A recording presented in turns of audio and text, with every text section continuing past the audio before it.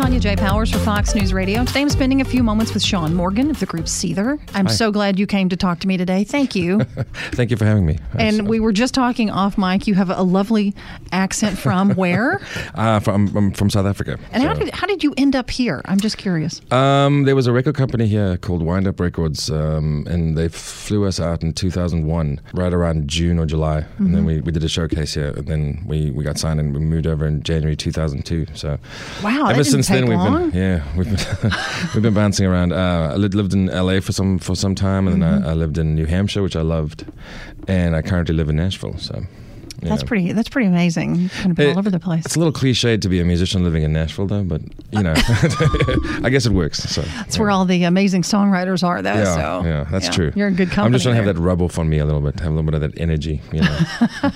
I know that you have something that we're going to talk about something pretty serious today. In addition to the new music that's out, I want to get to that in a minute as well. But you have the Rise Above Fest that you're doing for a very. Tell me about the event. Well, I mean, it was conceived. My brother committed suicide 10 years ago, and so the whole, you spend a couple of years in this fog and this haze of misery, and then we decided, well, I want to do something positive about, take a tragedy and turn it into something positive, and maybe what we can do is give something back to some people that are in need and in a similar circumstance. So we started the festival up in Bangor, Maine, because at the time I was living in New Hampshire, so I wanted it to be more local. And it's at Darling's Pavilion. It's this beautiful little venue out in the middle of nowhere, and we're most proud at this point of not even the attendance, but that the one year we got 147 noise complaints, which was the record we looked to break every year. 147 noise complaints. Well, I mean, normally it's a lot of country guys that are up there, so there was a lot of rock bands that year, and whenever we do it, it's a little bit more noisy. But anyway, so it's been this is the fifth year now, and it's grown from a single day festival to a 2-day festival now, and we've had some of the biggest bands in rock. And the great thing is that we work with this they're called SAVE. It's a Suicide Awareness Voices of Education. And basically what they do is they what the money we raise goes towards them, and then they put that towards a lot of it to do with work with vets especially. And what we like to do as well is we'll have some of these guys come out. They identify a couple of vets that are, let's say, more at risk and have more of a sort of a PTSD situation going on. And then what they'll have is we'll fly these guys out. We'll put them up in a hotel, let them go gamble in the casino, buy them booze, let them hang out backstage, and kind of just show them a good time. Just I don't know, just to sort of give them a ray of sunshine in an otherwise what seems to them kind of a hopeless day or a hopeless situation. Tell me a little bit more about your brother. How old was he? He was 26 years old. And there's a whole thing. The thing that I think there's a little bit of the story, as far as I'm concerned, is what happened was he was diagnosed with ADHD, and he was given quite a strong dose of Ritalin.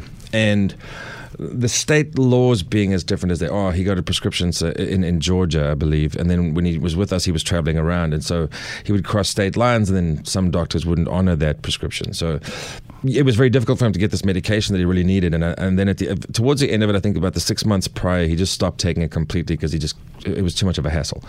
And I think that's what sent him into this sort of chemical downward spiral, because you can't alter, I think, brain chemistry that significantly and then just cold turkey with something and hope it's all going to end up well. So yeah, we were on tour. We were up in Sturgis, and he decided it was pretty. I mean, he jumped out the window of a hotel room we were staying in, and I think at the time, he just kind of felt like he was going to be dramatic. I don't know for a fact that I think that he was 100% trying to kill himself in that sense, But regardless, I mean that's just you kind of move on. It's been 10 years this year, so living through the suicide side is kind of rough. It's like you have to deal with the unanswered questions and the guilt that you feel for still being around, and what didn't you do right? What signs did you miss? And honestly, you spend so much time mulling over what you did wrong, and I don't know that. I blamed myself for a long time. Other people blamed me because I was there, and why didn't I do something? I'm like, well, I wasn't next to him, So I think the survivors of suicide, it's kind of that's pretty rough to deal with, you know. You can never know the mind of another human.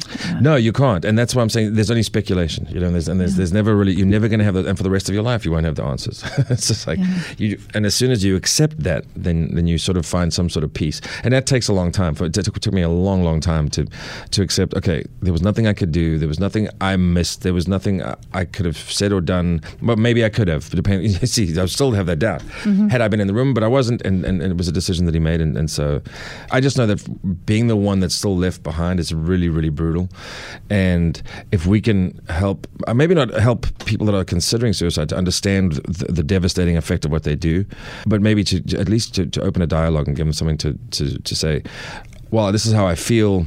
And I want somebody to listen to me, and that's the big thing. Nobody likes to talk about this stuff.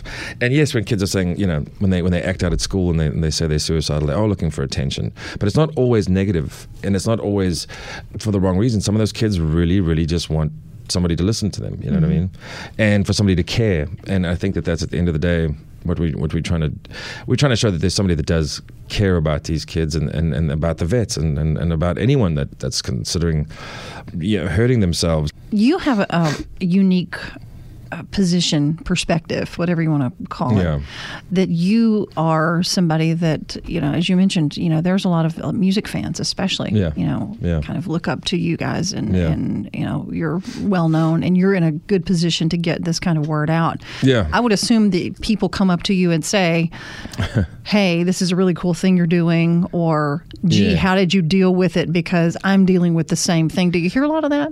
We are, especially around that time of year when we were up there. We hear a lot of stories. I met a dad a couple of years back who told me that his daughter had tried for the 4th time to commit suicide, and she was at that point only 16 or 17. And we met somebody who had just lost a brother 2 weeks prior, and there's so much. It's almost like at this point there's only 1 or 2 degrees of separation between you and knowing somebody who's been through it, and that's it's just sad, you know. And I mean, I don't think we're on this crusade to save lives, but I think we're just trying to say, look, there are other things to think about and other ways to look at this before. If that's the one solution, if that's your end game, and that's the only way you can see, you know, your way out of a situation that you find uncontrollable, then there's nothing we can do about that. But at least we can say, look, the path can diverge a little bit, and there could be, who knows, you know, you could turn it into music, you could turn it into art, you could turn it into some form of expression. Speaking of music, right? I like that segue. How about that? You have Poison the Parish. Yes. Is it? When did this come out? This came out May 12th. Oh, so this brand new Too stuff. much fanfare, apparently. Well, okay, I deserved that. I had that coming. Well, I may not recover from this. Tell me a little bit about it. First of all, tell me about this particular album, and then I want to know how it changes, or if your music changes depending on where you're at, because you've lived in different places. Yeah. Well, this is the 7th album. I think it's the officially the 5th studio album, but there's been 7 in total. I got to produce this one, which is the first time that's happened. So we didn't have somebody else coming from the outside, and then. Did you like that? Having that kind of control? So much power. So much. I wielded so much power. It was, what I liked about it is I spent 9 months writing the songs, and then by the time we get into the studio, I knew what I wanted them to sound like, and I had hashed out all the parts in my head and all the harmonies and all that kind of stuff. And so when you get in there, it was really a question of, okay, well, these are the songs, these are the structures, let's just make them sound as good as possible. And that really was, and you know, for a lot of it was replacing, when I write songs, I have this really awkward keyboard drumming setup that I have to drum on, because I'm not a very good drummer. So when I'm writing, you know, drum tracks for these songs, I have to tap it out, and I look a little silly. But so it's much nicer to have a real guy come in and do that too, you know. It sounds a little bit more authentic. But anyway, and so this one was written in Nashville, and I think there is something to be said for where you are, and I think maybe not geographically, but more maybe emotionally in your life. As far as, there were some albums I did where I was completely hammered the whole time, and I don't remember much of it, and in this one I was in fact the opposite. So it was an interesting experience to be completely lucid and really dig into these songs and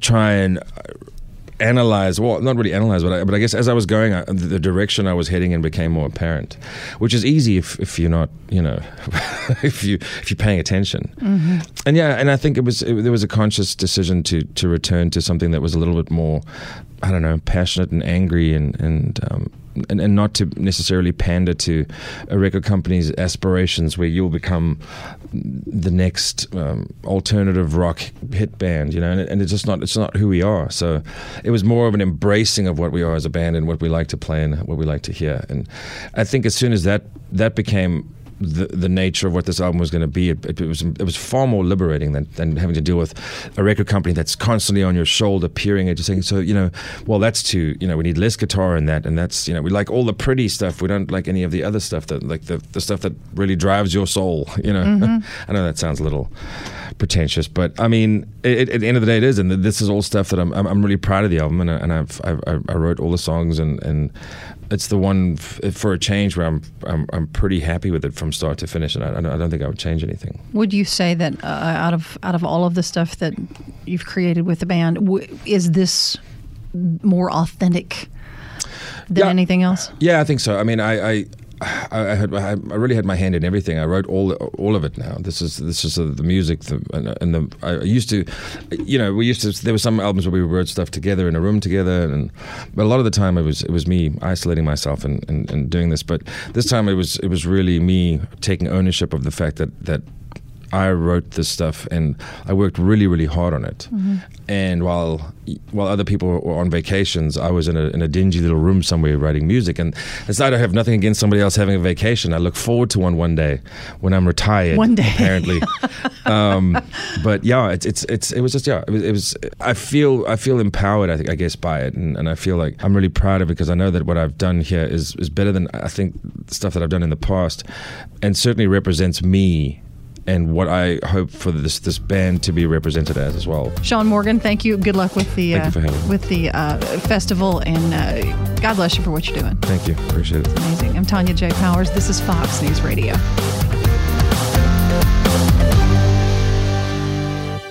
Pull up a chair and join me, Rachel Campos Duffy, and me, former U.S. Congressman Shaun Duffy, as we share our perspective on the discussions happening at kitchen tables across America. Download From the Kitchen Table to Duffy's at foxnewspodcasts.com or wherever you download podcasts. Listen to Fox News Podcast shows ad-free on Fox News Podcast Plus, on Apple Podcast, Amazon Music with your Prime membership, or follow wherever you get your podcasts.